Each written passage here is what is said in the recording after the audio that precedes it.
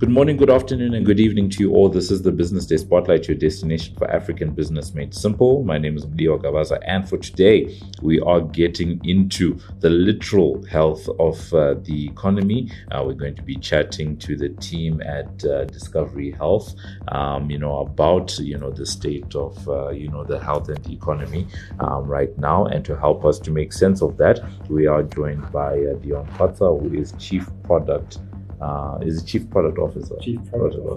Yes, at Discovery Health.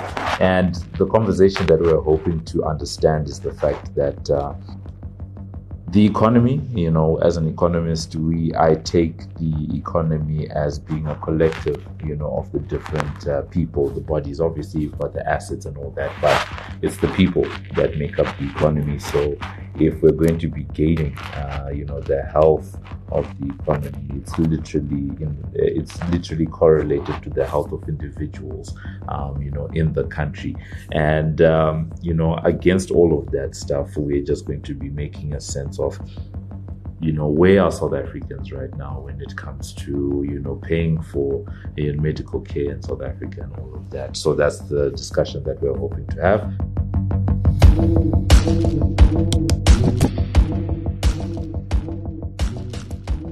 I am at Discovery, so thank you so much, Deon, for being with us today. It's a pleasure. It sounds like an exciting topic and one that we're very happy to participate in, given that it's, I guess, the bread and butter of Discovery Health is making people healthier. So glad to be having the discussion, yes. So I've made an assertion to say that the health of the economy is literally, rather the health of individual South Africans is literally the health of the economy. Keen to get your thoughts on that. Am I stretching too far? Am I, in the right direction? Yeah. Not at all. Not at all. I guess, and I can respond maybe with a sort of to that in three parts. Yeah. All of which kind of, I guess, is corroborated by the data that Discovery has. I guess if you just think about the individual, an individual's sort of ability to work is very much linked to their health. Yeah. If you're in poor health, it's simply not an option for you to be working. And hence there are products that look after people when they are not unable to work. And those products are a function of I guess, the risk that you become so ill that you can't work. So at the individual level, certainly your comment makes perfect sense that, the health, the ability of a person to be economically active is very much linked to their health. Then if I take it to sort of an organizational level, and I think about someone that employs many people, certainly the data that we have shows that the health of that workforce is one of the things that determines the productivity of that workforce. Yeah. And we've done studies in our own organization in terms of understanding how well people are, and how productive they are. And there are clear correlations between the productivity of a workforce and the health of a workforce. And then there's been international studies that looks at it sort of at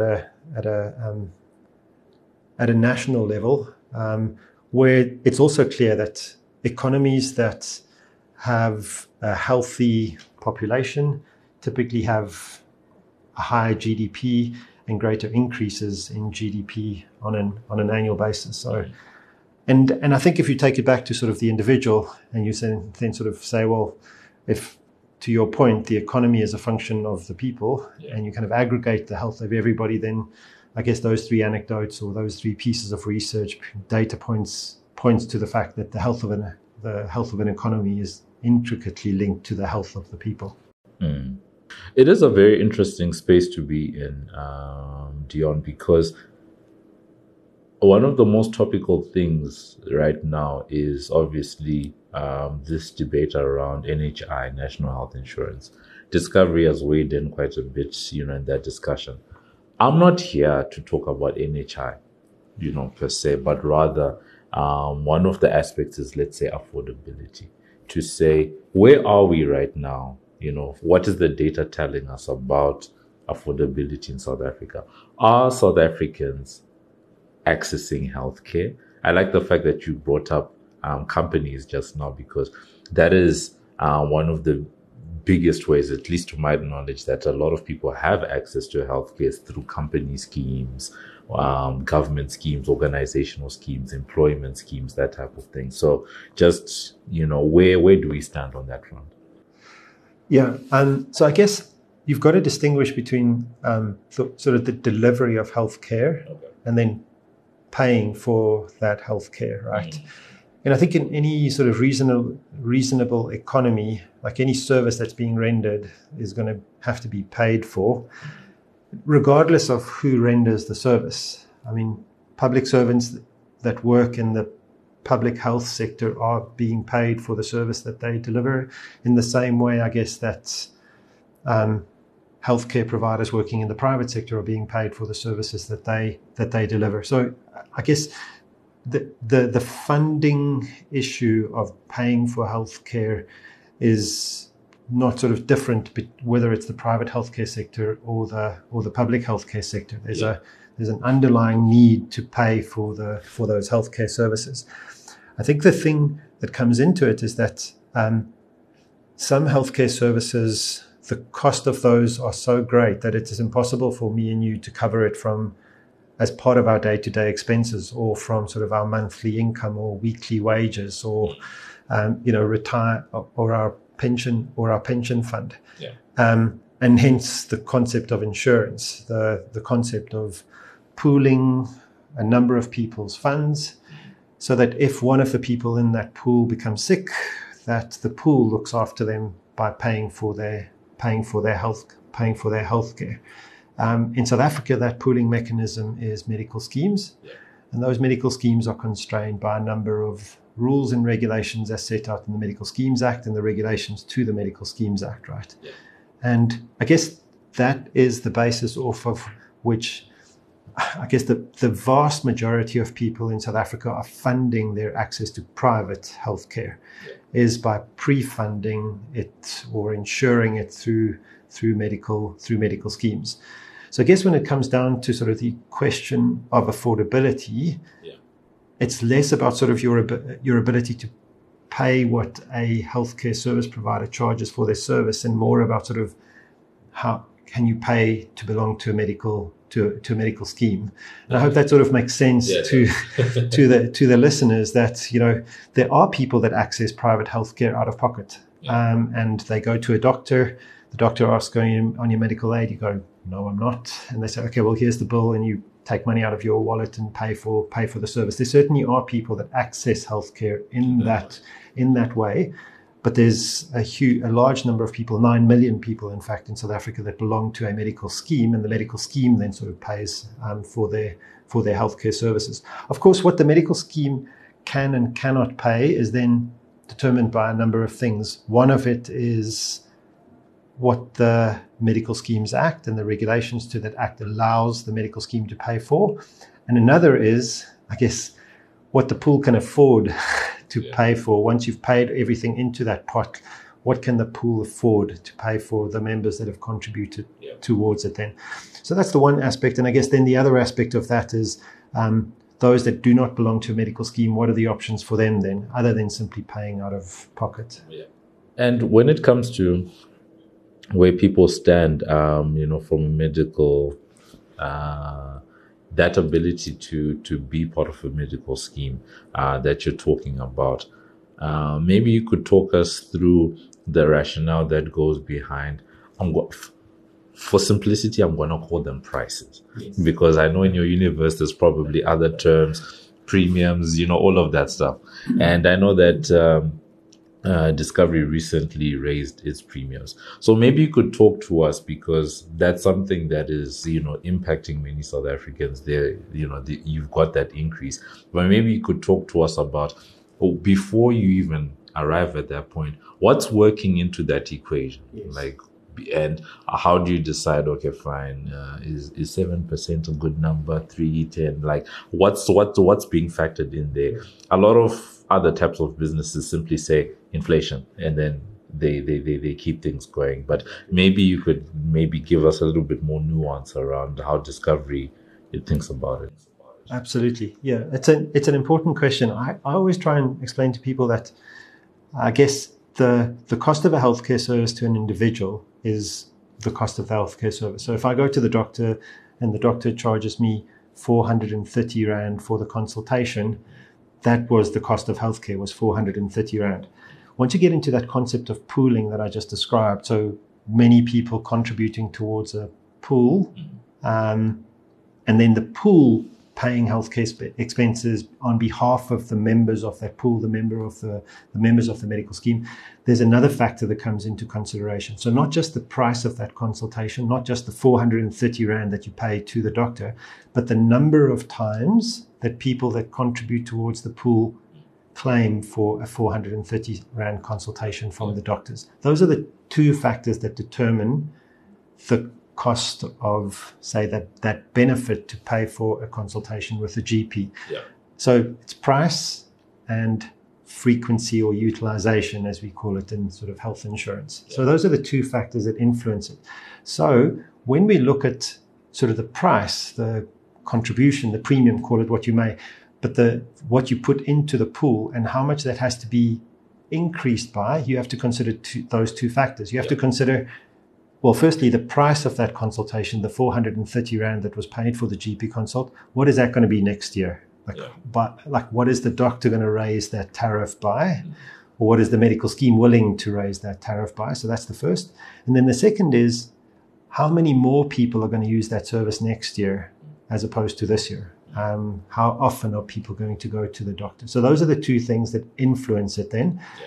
In our experience, what typically happens is that the price of healthcare, that cost of the healthcare service, goes up by inflation, by the consumer price index. Yeah. So if we kind of do a study of the last 10 years and we take the price of healthcare, so the doctors' tariffs, etc., and we look at those increases over time, those are very close to the consumer price index, just above or below. Yeah. But the thing that drives it up by more is the fact that more people are using that service year on year. If I think about sort of a group of 100 people, and all of them are sort of 40 years old today, in 10 years' time, they'll all be 50 years old. And it's reasonable to expect that as 50-year-olds, they're going to be using healthcare services more often than when they were 40 years old. So the price of the cost of the healthcare service that they access in 10 years' time has gone up by CPI. But the fact that those 100 people use that service more often pushes up the cost to the pool by even more, if that makes sense. Before you continue, sure. I'm trying to understand. I want to just make sure that people understand the cost to the pool aspect properly, because usually with demand-side inflation, we literally just say that the more that people demand a certain service, the more, or some people would literally say it's an incentive for the supply side to push up prices, whereas others would say that if demand side goes up, then in certain cases, the costs to supply increase. Yes. Where are we here? So it's a good point that you raised, because we actually split utilization, that sort of increase in the frequency with which people use healthcare service, into two parts. We split it into supply side and demand side. Yeah. The supply side is typically influenced by the supply of new technology and new services. So as the sophistication in terms of the treatment of certain conditions, or the sophistication in certain procedures improve with science, so the frequency with which those are used also increases then. So there's a increased supply of healthcare, and that pushes up part of it. Yeah. And then there's the demand side, the fact that people are getting older, the fact that people are getting sicker, and hence using more healthcare. Those are the two factors. In terms of where we are with those two things, I would say that currently supply side contributes maybe a third towards overall utilization, and the balance comes from 2/3 comes from demand side. Okay. And that demand side, if we can break it down into certain elements, a large part of that comes down to people living with chronic illnesses, more so than they have in the past. If I just take Discovery Health Medical Scheme as an example, 15 years ago, less than 12% of the population were being treated actively for a chronic illness. Today, it's more than 30% of the population on the medical scheme is being treated actively for a chronic illness. Yeah. And that has a real effect on the frequency with which people use healthcare and hence on the cost of healthcare to the medical scheme. So that's actually an interesting, what you call this, an interesting insight. And one of the things that I was now thinking about as you were talking is, if I was to think about this, and I think we're about to get a little bit into the weeds, if we aren't already, is if I look at it along the lines of, let's say, a bell curve, there's probably a certain parameters within which you expect, the normal, this is the normal frequency within which people are going to visit healthcare professionals. This is how much is being spent. That's there. But when I now think of the aging piece that you mentioned just now, what does that do? Right. And I'm asking, what does that do? Because one of the big things, I've interacted with Discovery for a few years now, and there's always just this underarching message to be say, we need to promote a healthier population. But, certain conditions are just, a matter of age as opposed to anything else. So what does that do in terms of your bell curve, right? If population ages, right, how does that affect everything else behind it? Let's say we're living healthy, but a portion of your population, but because people are aging all the time anyway, right? Do you still have like a normalization where it's like, okay, fine, as long as people are living healthy, then we stay, relatively within this band? I hope the way I've asked it makes sense.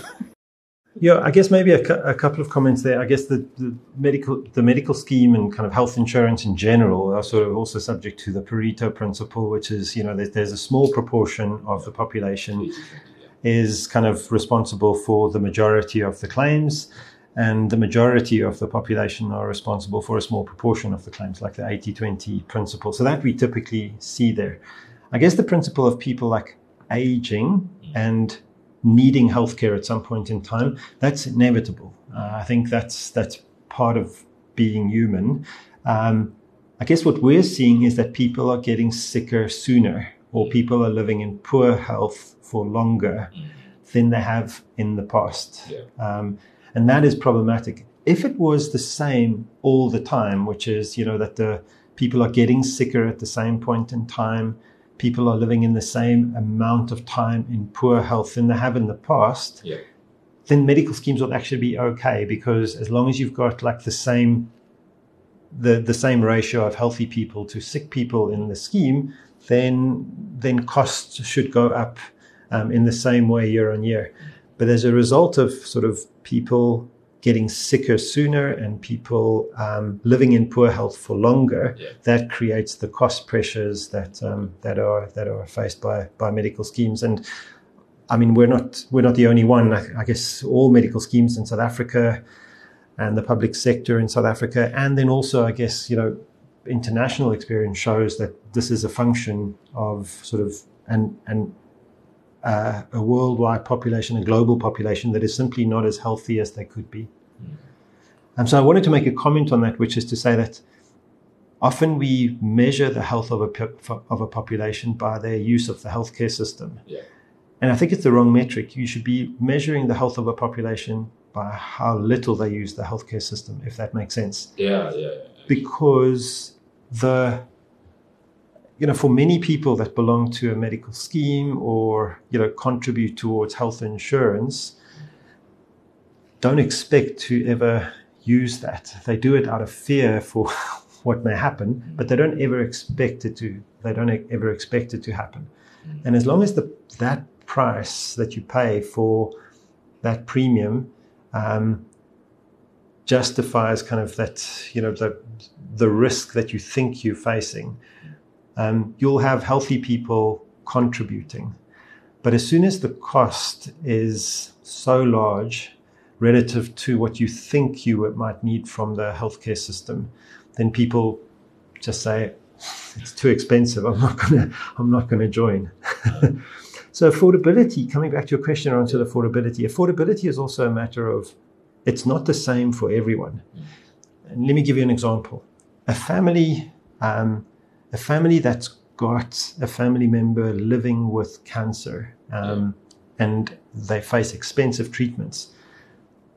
The affordability of a medical scheme plan for them is completely different to the affordability of a medical scheme plan of a family where all family members are in perfect health.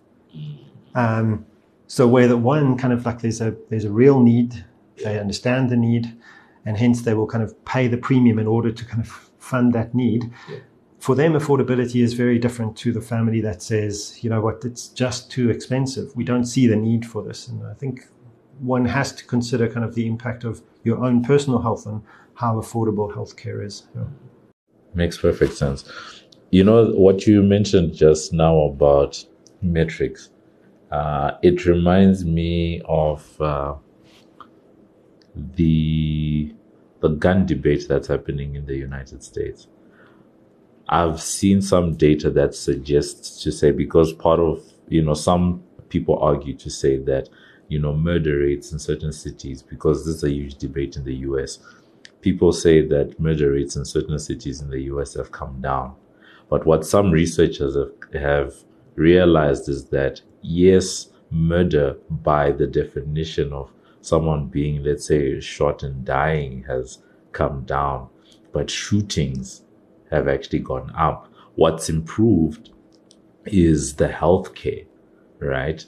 The type of care that existed in the 60s is not comparable, right? A person can get life-saving care today that was not accessible 50 years ago. So you could literally have the same number of shootings, but less people dying, and then you have a smaller murder rate, right? So I was just, I was just thinking about it just now about your, you know, that distinction that you made to say we need to maybe sometimes measure how healthy a population is based on how much they don't use healthcare, because that's the, you know, I guess that shows that people are actually, what you call this, actually healthy. Yeah, so it was and good health is a very interesting one.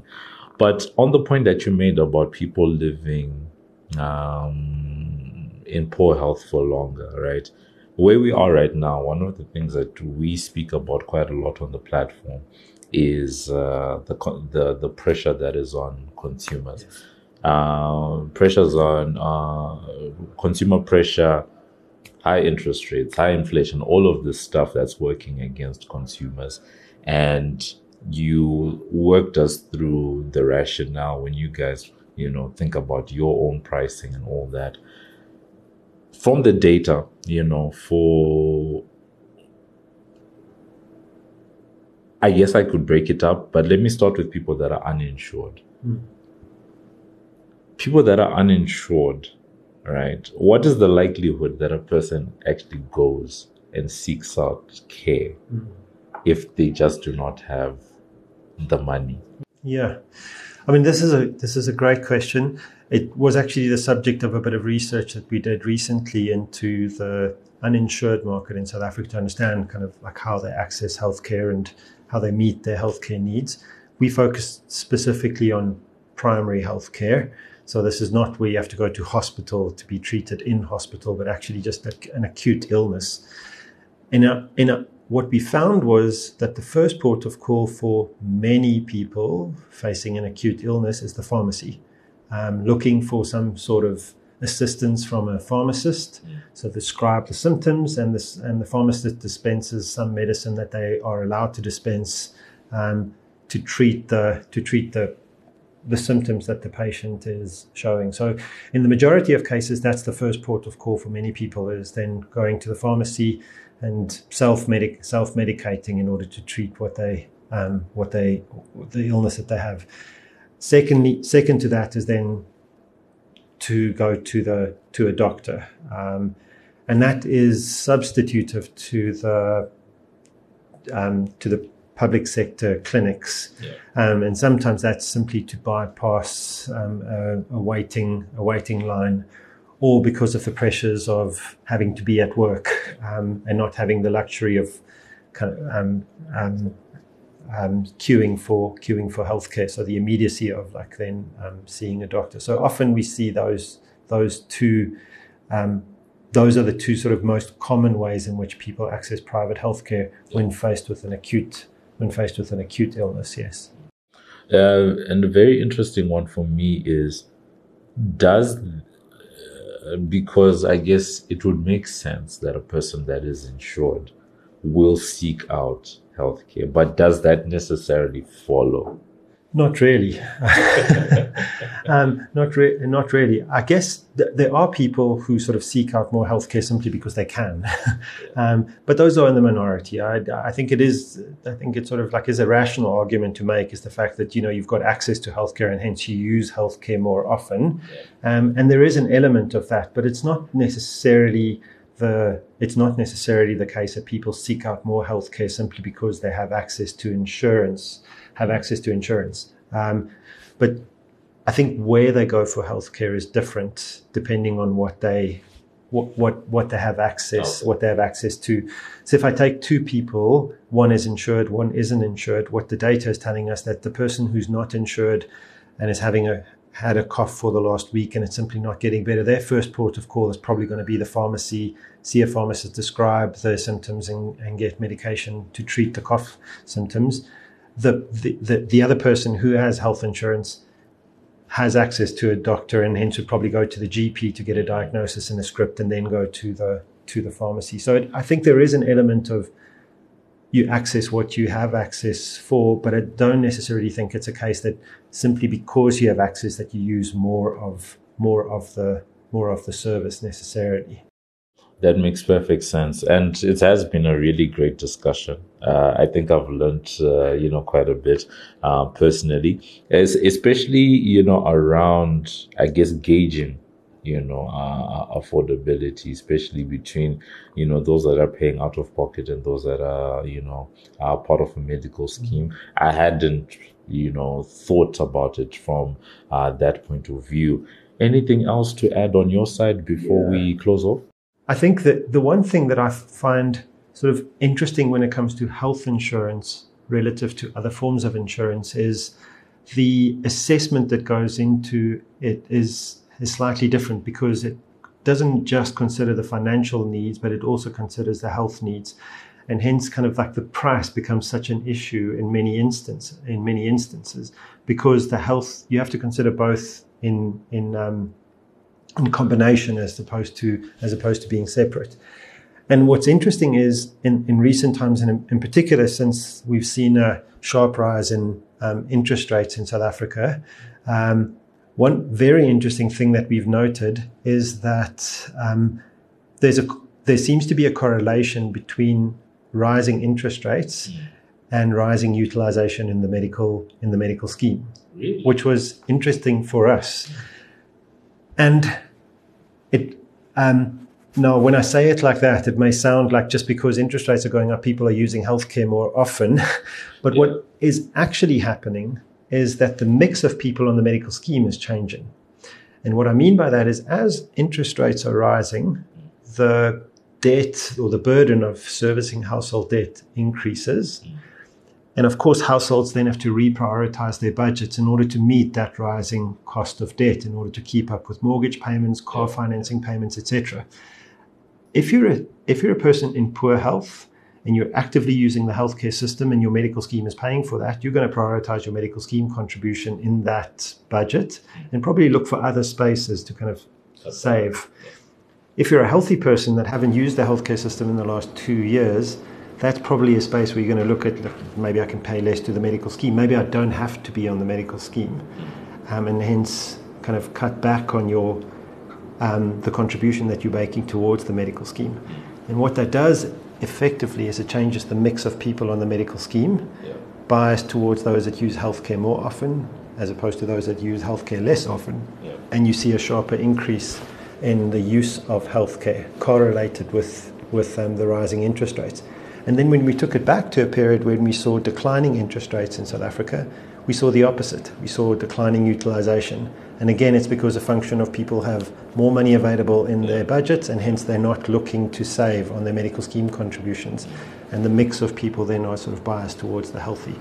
So another interesting observation to kind of think about sort of the second order effects of what's happening on the economy on the cost of healthcare and the cost of medical scheme contributions in particular.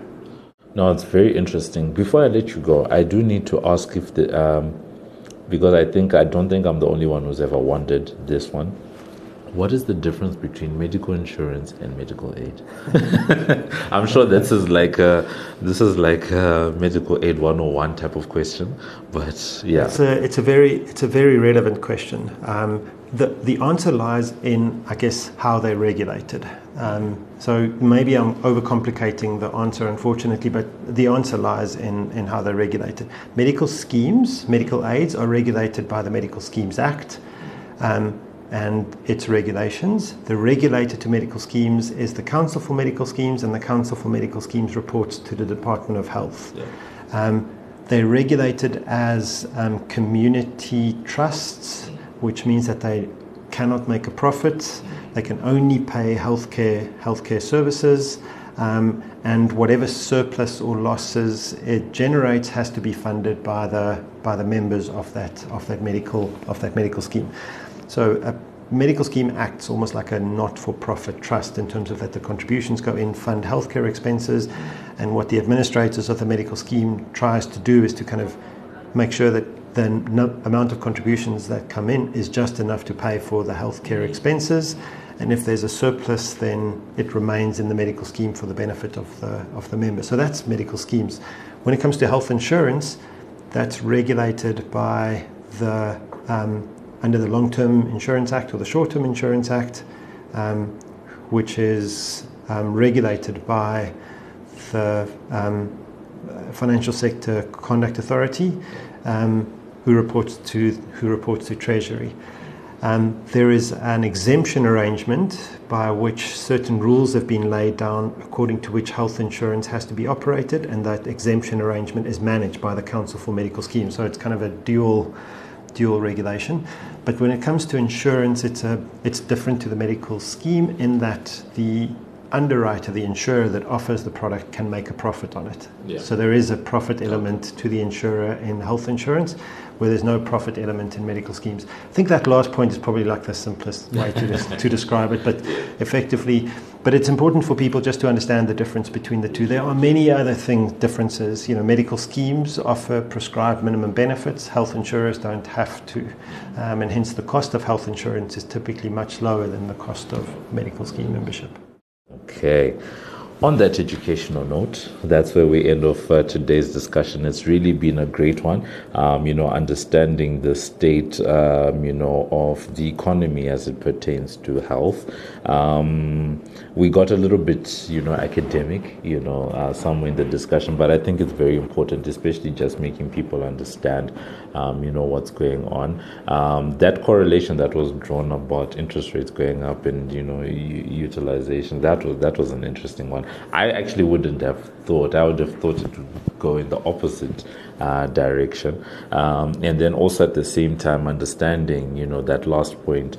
And I think put simply, medical aid, non-profit, medical insurance, for-profit, and I think that's how I'm just going to, frame it in my head. But the big picture that we are just talking about and addressing is the fact that, a lot of people are in poor health, and access to medical care is very important. One of the points that Deon made is the fact that we do exist in a situation where people are spending more time with especially, I think you mentioned, non-communicable diseases or lifestyle diseases, the chronic illnesses that are plaguing us at the moment as being one of the biggest draws pause when it comes to people's health, and then in turn people's pockets, because they're seeking out the medical care on that front. Very fascinating discussion about age and all of that. I enjoyed that piece. And then also just talking about the fact that we do exist in an economy where some people rely on having insurance in place, whereas other people can go and pay for medical expenses out of pocket. So that's been it. It has been a fascinating conversation. We're talking to Deon Kotze, who is the Chief Product Officer for Discovery Health. Deon, thank you so much for being with us today. It was my pleasure. Thank you.